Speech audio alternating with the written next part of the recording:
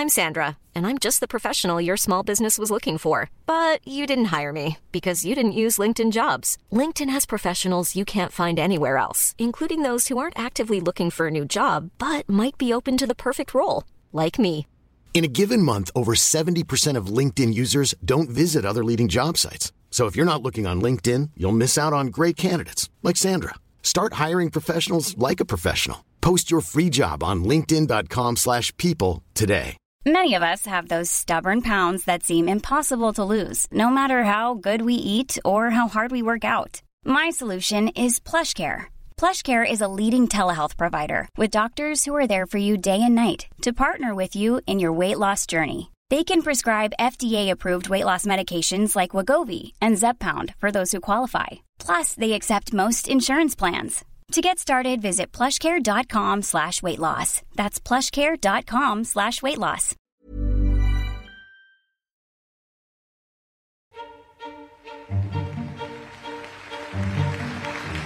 We are a failing nation. We are a nation in decline. He's back, bigger, bolder, and brasher than ever. And now these radical left lunatics want to interfere with our elections by using law enforcement. It's totally corrupt, and we can't let it happen. This is the final battle. With you at my side, we will demolish the deep state. The race to become the President of the United States of America is kicking off in earnest this month as Republicans begin to vote on who will be their candidate in the election. Donald Trump is storming ahead in the polls, and if he wins the Republican nomination, then Joe Biden could be in real trouble. Donald Trump continues to be strong in the polls. He does. There's a Wall Street Journal poll that came out that had him with a 4-point lead over Joe Biden. That's within the poll's margin of error. So far in the campaign, Trump fans have enjoyed a rerun of his greatest hits. Think America First and tearing up green policies. But he's also causing genuine alarm among some voters by taking a much more extreme stance on immigration. They're ruining our country. And it's true. They're destroying the blood of our country. That's what they're doing. They're destroying our country. President Biden's re-election campaign denounced the comment, saying Trump parroted Adolf Hitler. And there are fears that Trump himself has encouraged that he could lead the land of the free into a dictatorship. Quote, the greatest threat Trump poses is to the country's democracy.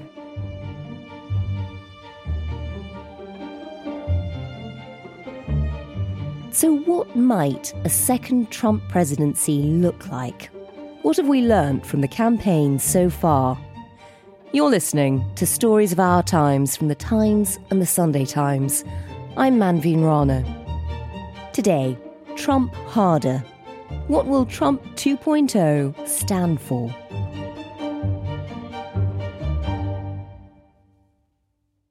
I'm David Charter, and I'm the US editor of The Times, based in Washington, D.C. David, you've done that rare thing of writing a piece about Donald Trump, but trying to get past all the bluster, and God knows there's a lot of it. Tell us how you set about writing this piece. Well, what's fascinating about Trump in this election, and I must say it's very different to the last one, is that he's been setting out a lot of policy ideas. He went into the 2020 election and the Republican Party didn't even have a manifesto. But this time, there are several dozen videos on the campaign website. Today, I'm announcing my plan to shatter the left-wing censorship regime and to reclaim the right to free speech for all Americans. And his speeches... Joe Biden is a low IQ individual. He is truly the worst, most incompetent, and most corrupt president in the history of our country. If you listen in between the bluster, as you say, there are a lot of policy ideas that give us a really strong idea of what a second-term Trump presidency would be like. So that really is quite rare, to actually have a sense of what he wants to do with a second presidency. He has been around a little bit, making some rather controversial comments in addition to his policy ideas, particularly on Fox News recently. Just tell us about that. Well, this was really the follow-up to a lot of chatter from opponents of Donald Trump, notably Liz Cheney, his nemesis in the Republican Party, who warned that one of the things that we see happening today is a sort of a sleepwalking into dictatorship in the United States. And so in a Fox News town hall, Sean Hannity, who's a very Trump-friendly presenter, put to him, under no circumstances, you are promising America tonight, you would never abuse power as retribution against anybody. Trump mused upon this idea. He says, you're not going to be a dictator, are you? I said, no, other than day one. We're closing the border and we're drilling. After that, I'm not a dictator, okay? That sounds to me like you're going back to... And so naturally this set a lot of hairs running. Yeah. Because he'd used seemingly frivolously used the dictator word. In fact, Trump has doubled down on these types of comments, and he repeated at an event in New York shortly afterwards. You know why I wanted to be a dictator? Because I want a wall, right? I want a wall, and I want to drill. And I think it's this toying with the idea of dictatorship which is exciting many of his fans and chilling many of his opponents. I mean, that really is the remarkable start of an election. You know, last American election was pretty hairy. This is pretty extraordinary. We've never seen somebody billing themselves as a dictator, even if it is just for a day. It kicks off in earnest with the Iowa caucus later this month, when Republicans will begin the process of choosing who their presidential candidate will be. One of those, of course, is Donald Trump. There are others running against him. Is he going to get that backing?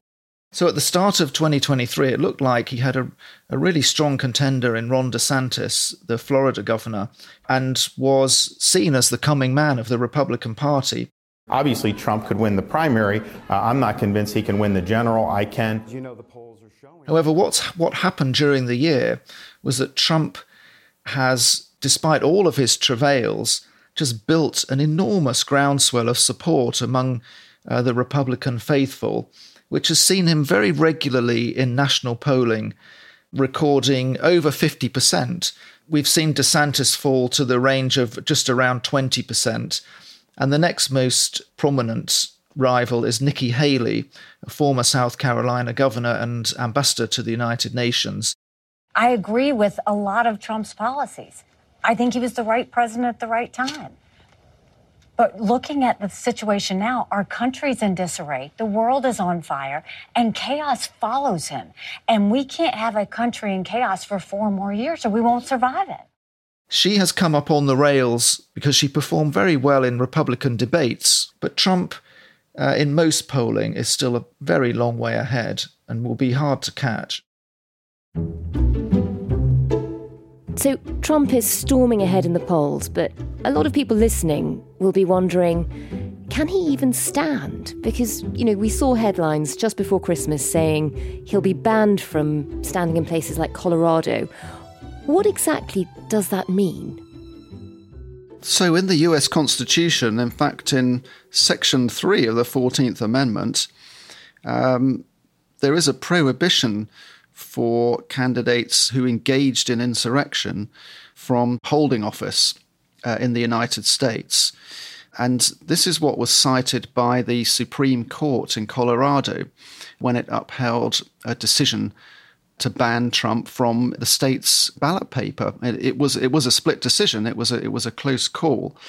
But this was a case that was brought by a group of voters who said that Trump should not be allowed on the ballot paper for the primary election in Colorado because of his actions on January the 6th, 2021, when he gave a rousing speech to his supporters, many of whom then promptly went down to the US Capitol and stormed in during that famous day.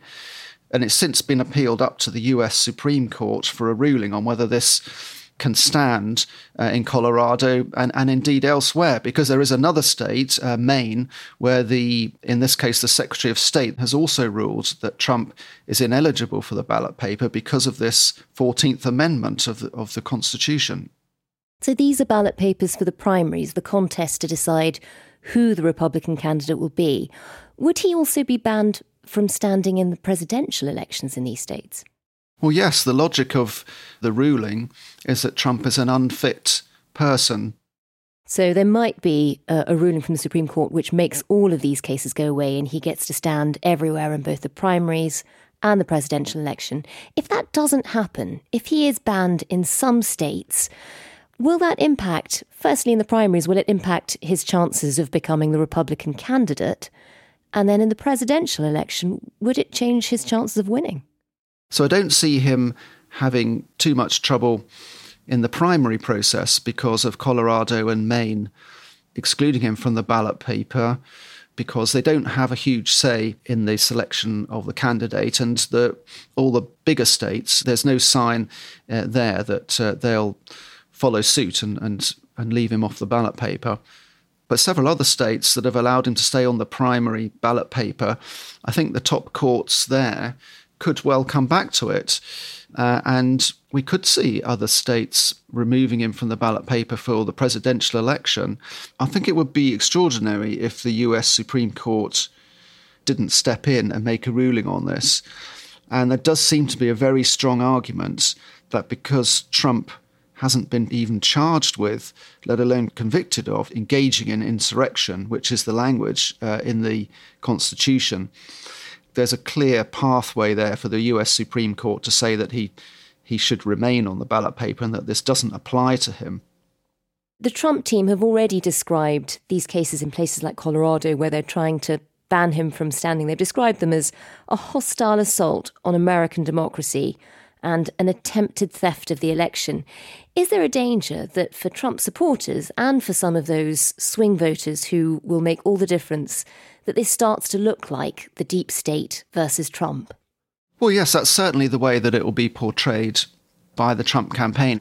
But I think it increases the pressure on the Supreme Court to step in, because there are an enormous number of voices, I should say, across the political spectrum saying that Americans should be able to vote on the candidates who put themselves forward, and it should be the voter who decides rather than the courts or the officials in a certain state.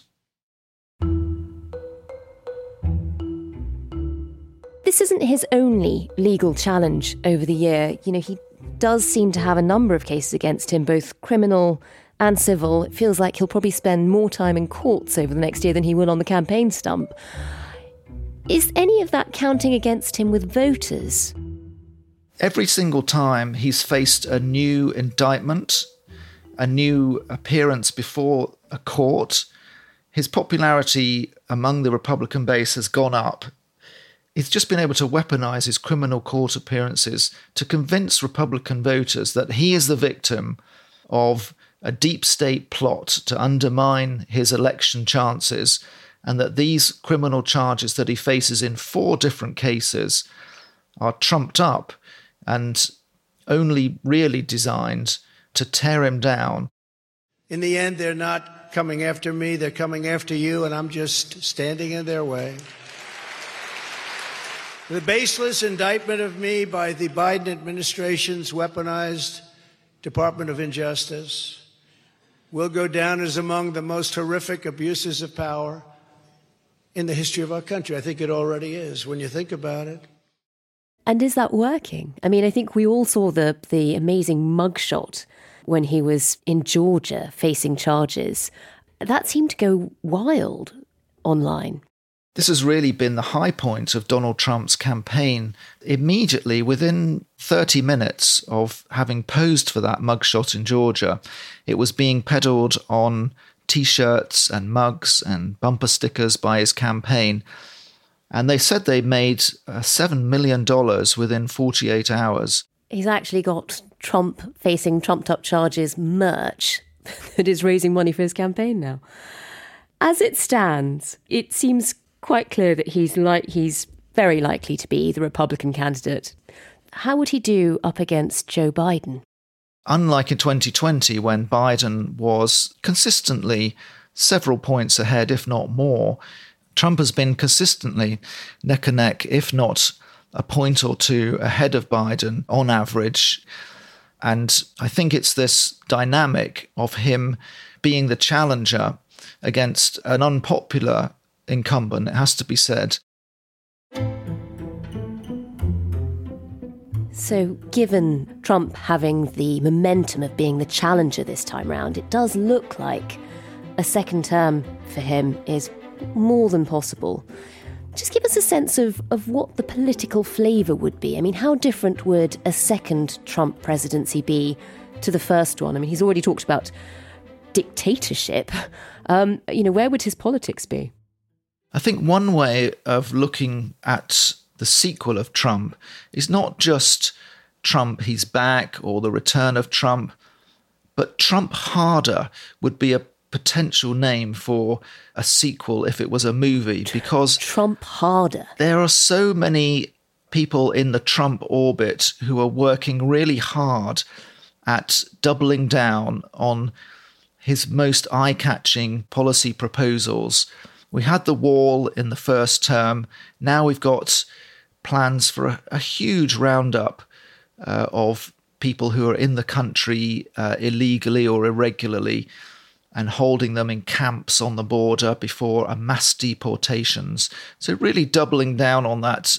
Some of the big top-down policies that he's talked about include a central licensing system for teachers to show that they embrace patriotic values, plans to build up to 10 new freedom cities, which will be anti-woke places for people to live, combined with an anti-woke university that's created by the state. He's got these huge grand designs that are reminiscent of authoritarian leaders of the past and nothing like what a previous Republican president would have proposed.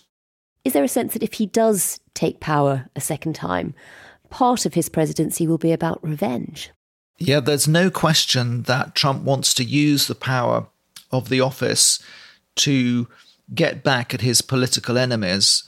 He famously said at a Conservative conference early in 2023, actually, that I am your warrior, I am your justice, and for those who have been wronged and betrayed, I am your retribution, I am your retribution.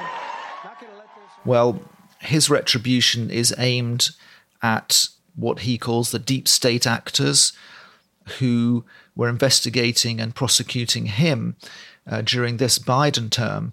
So that means the Biden family themselves, certainly the departments and the agencies that he's shown almost the most interest in taking back control of are the Department of Justice and the FBI.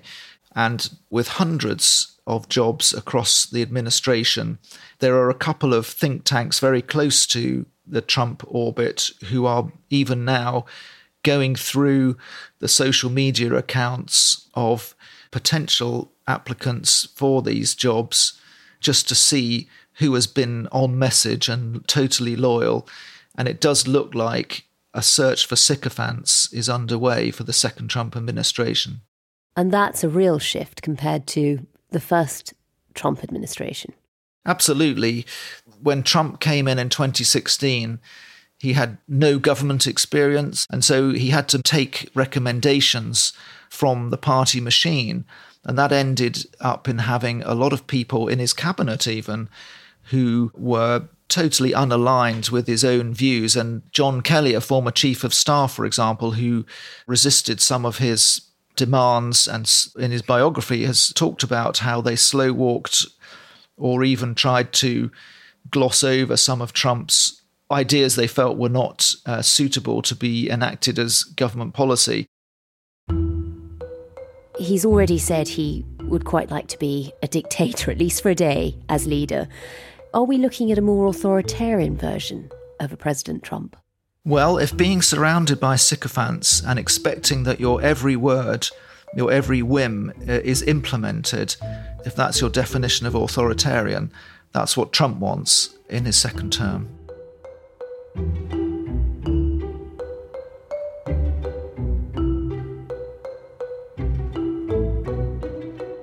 Coming up, with talk of children in cages, drill baby drill, and pulling out of NATO, how might Trump 2.0 play out? And just how fragile is American democracy? That's all in just a moment.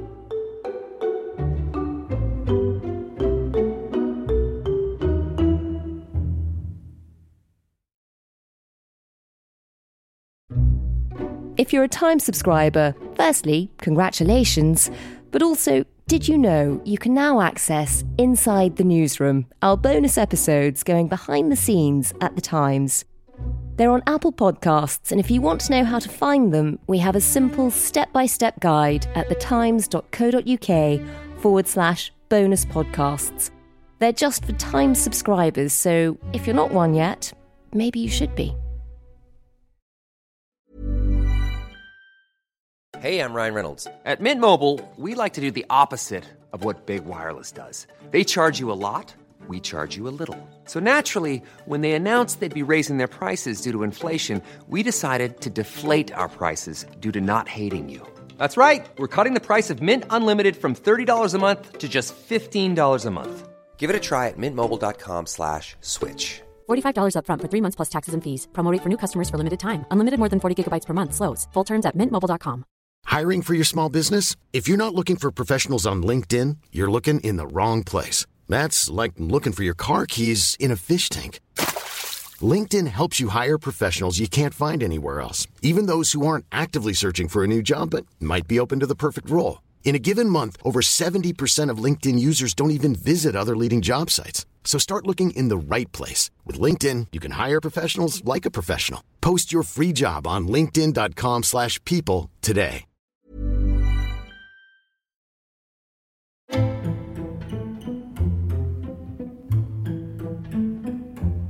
One of the defining policies of Donald Trump's time in the White House was to build a wall to stop migrants coming through the southern US border. Immigration is back in 2024 as a key policy in Trump's campaign, and this time he's determined to finish the job he started.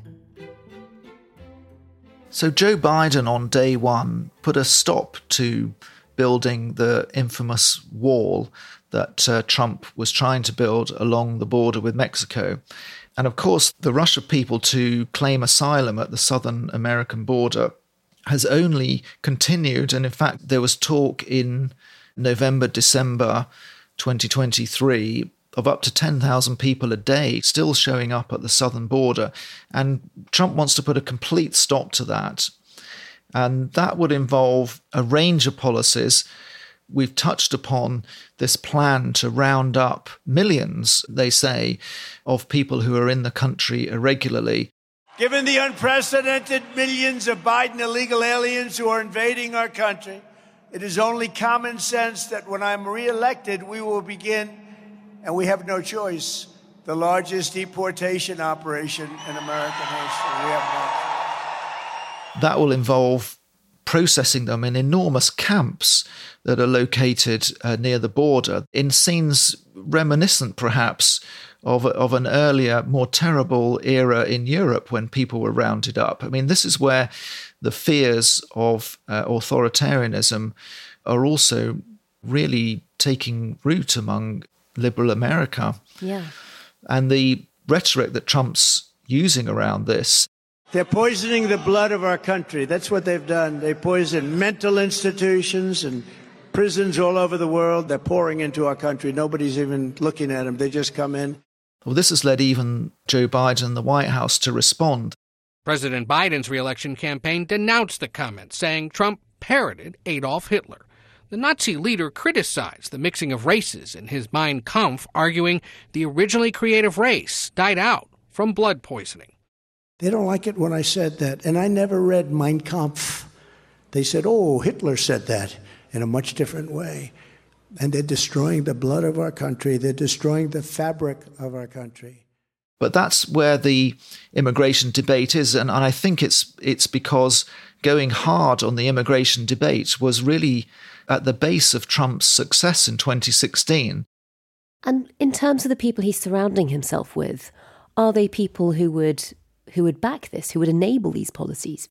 There are some pretty hardcore names being floated by the likes of Donald Trump Jr., who obviously remains a very close advisor to his father. He's put forward Mike Davis, a rather extreme Iowa lawyer, as a suggestion for Attorney General. Davis previously worked in the Senate, helping to push the confirmation of right-wing conservative judges. And he's been a real champion of cracking down on immigration. We're going to deport a lot of people, 10 million people and growing, anchor babies, their parents, their grandparents. We're going to put kids in cages. It's going to be glorious. We're going to detain a lot of people in the D.C. Gulag and Gitmo and list number 5. Gitmo, meaning Guantanamo Bay. So perhaps he was getting carried away on a right-wing podcast, but he is one of the names that's been mentioned by the inner circle as a potential official in the administration. So you've got a tranche of characters around him who have very strong opinions on immigration. His own language, as we've said, has eerie echoes of the 1930s. Some people are saying, he is drawing comparisons to characters like Hitler and Mussolini. What does his team say when those comparisons are made? So there was a speech in November where Trump in New Hampshire attacked the communists, Marxists, fascists, and the radical left thugs that live like vermin within the confines of our country. This rhetoric, which again evoked the rhetoric of the fascist 1930s, that's what we're talking about, vermin living within our own country, was criticised naturally by many liberal commentators. But Trump has a very pugilistic spokesman called Stephen Chung, who in a former life was the communications director for the Ultimate Fighting Championship based in Las Vegas. It's an unusual background for a Politico. Exactly, but you can see what makes him the type of fighter that Trump likes. And to those who say that Trump was sounding more like Hitler or Mussolini, Stephen Chung responded to them that this was a ridiculous assertion and that these were clearly snowflakes grasping for anything because they're suffering from Trump derangement syndrome. And he added that their sad, miserable existence will be crushed when President Trump returns to the White House. I'm not sure that will have been reassuring. David, that's the fears for a lot of liberals at home about what will happen with policy inside America if Trump comes back. 2024, one way or another, is also going to be a key year for foreign policy. We've got ongoing wars in Ukraine and Gaza. We have the threat looming over China and Taiwan as a constant. Do we know where a President Trump 2.0 would stand on those issues? So we've long heard from Trump that he would end the war in Ukraine on his first day back in office, to contrast himself, obviously, with the billions and billions of dollars that Biden has committed to the defense of Ukraine. There's no further detail from Trump about exactly what this would mean, but most commentators agree that that would see the conflict frozen where it is and the borders perhaps redrawn to reflect where the troops are on the day that Trump comes to office. The policy towards the war in Ukraine gives the clue that this is really turning back to a more isolationist, America first foreign policy. Trump did threaten at a NATO summit that he could withdraw America if the European members didn't step up and greatly increase their defense spending. And this is much more now on the agenda. It is the strong suspicion of many traditional supporters of NATO that Trump does not want to commit America to the common defense if Russia was to invade Poland or the Baltic states. This will be great news for Russia. So you've got a double whammy there. He'd want to end the war in Ukraine and potentially pull America out of their support for NATO. Will he have isolationist policies when it comes to energy? It's just another example of how Trump is really populist in his instincts to want to protect American production and promote a return to American self-sufficiency in fossil fuels. We're going to close the border. Day one, the border gets closed. And day 1.5, we drill. You know, we drill, baby, drill. Drill, drill, drill. It's just a given that they will once again pull out of the Paris Agreement. They will end targets for electric vehicles, for example. It will be a turn back to the fracking and shale mining of the Trump era that saw petrol prices come down and American exports of fuel rising.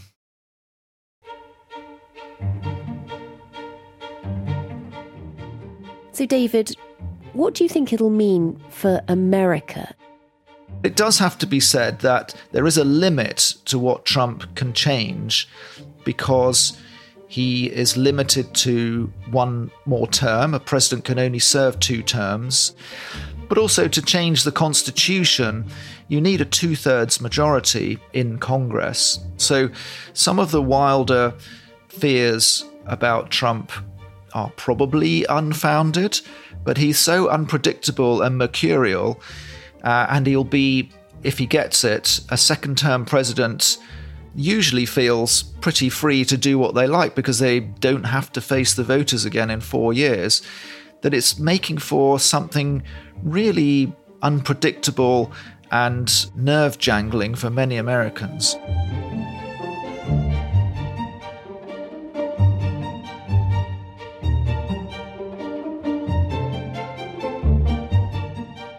You've been listening to Stories of Our Times, a podcast brought to you thanks to the subscribers of The Times and The Sunday Times, with me, Manveen Rana, and my guest, US editor at The Times, David Charter. You can find all of David's work and his coverage of the American elections at thetimes.co.uk with a subscription. The producer today was Sam Chantarasak. The executive producers were Fiona Leach and James Shield, and sound design was by Hannah Farrell. If you can, please do leave us a review wherever you get your podcasts. Thanks for listening. See you tomorrow.